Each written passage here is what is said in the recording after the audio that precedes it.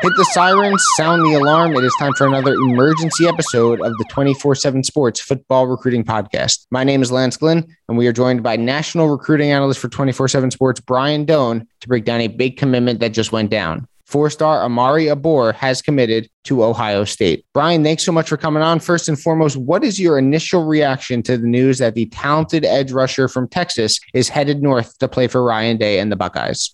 Yeah, I think he's one of those guys that, if Ryan Day wants to get back to the playoff and improve what they do defensively, you got to get players like him with his body type, his ability for growth ceiling, and just kind of the versatility that he can offer as an edge guy. Whether it's rushing the quarterback, playing up in the box, or kind of dropping into coverage a little bit and give him that versatility. But, this is what the elite programs do, is they continue to restock with guys like OMARI and, getting to watch him for a few days at Under Armour, at practice. He's a guy that there's a lot of things he does really well, and it begins with his athleticism and his frame. So you're in Orlando right now. You've seen OMARI over the last week preparing for the Under Armour All-American game. What has stood out to you about the player that he is and what he's going to bring to that next level in Columbus? Yeah, I think first and foremost, it's his upside and his talent. We have him rated as the number 38 player in the country for a reason, right? So he's a great player. He's a kid that you expect to go into Ohio State and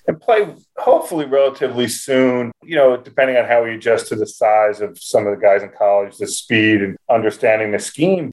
He is a kid who he can chase a play down from behind, on the backside if he's coming around the edge. He does have some experience in high school with playing with his hand on the ground. He can do that. He is, a kid that can get around the edge. He's very powerful in the upper body. Like his punch, when he makes contact with the offensive lineman, and watching him this week, they feel it, and he's able to move them back, and he's only going to get stronger.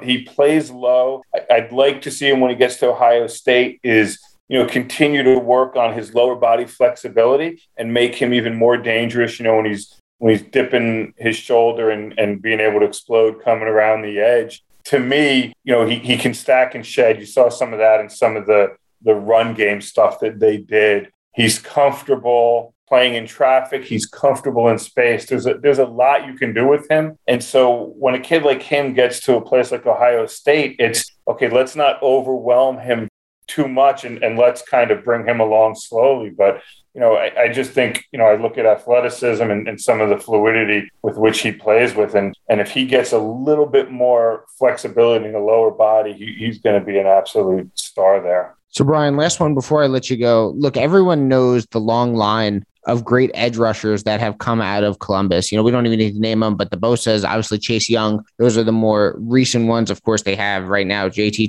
Tuimoloau, Jack Sawyer, too, that they got in the last class. They seem to just every year bring in the best of the best on the defensive line. What kind of impact could OMARI ABOR make early on? And do you think he could be one of the next big defensive linemen in line for Larry Johnson to kind of mold into NFL talent? Well, listen, like I mentioned, we have him ranked number 38. So when you look at what we do with our rankings, we view him as an early second-round draft pick in the NFL. And in order to do that, usually you have a pretty good career in college. And so I think from that standpoint, you expect a lot of him going into that situation. Again, Ohio State, you look at the year they had, and people are incredibly disappointed because they're not going to the playoff. But they're still one of the best teams out there. And over time, they've proven to be one of the best programs. And you get to that level by continually restocking your talent with kids of OMARI's capabilities, athleticism, talent, whatever you want to call it. You go play for Larry Johnson, who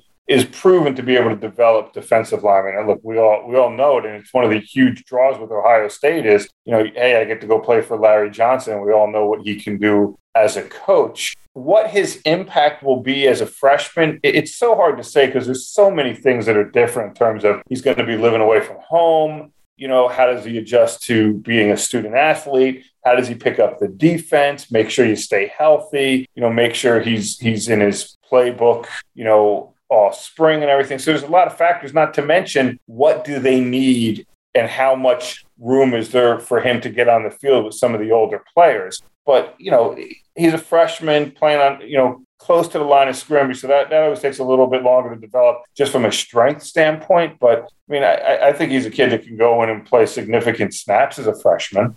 Definitely something to watch for Ohio State. And like I said, they seem to just year in and year out bring in the nation's best defensive linemen. You can follow him on Twitter at BrianDoan247. Brian, thanks so much for coming on. And let me tell you, enjoy Orlando while you're there before you obviously have to come back to New Jersey and join us in the cold weather, right? Enjoy that hot Florida weather for as long as you can, man. Yeah, I'm working on that tan and losing some pounds, so all's good.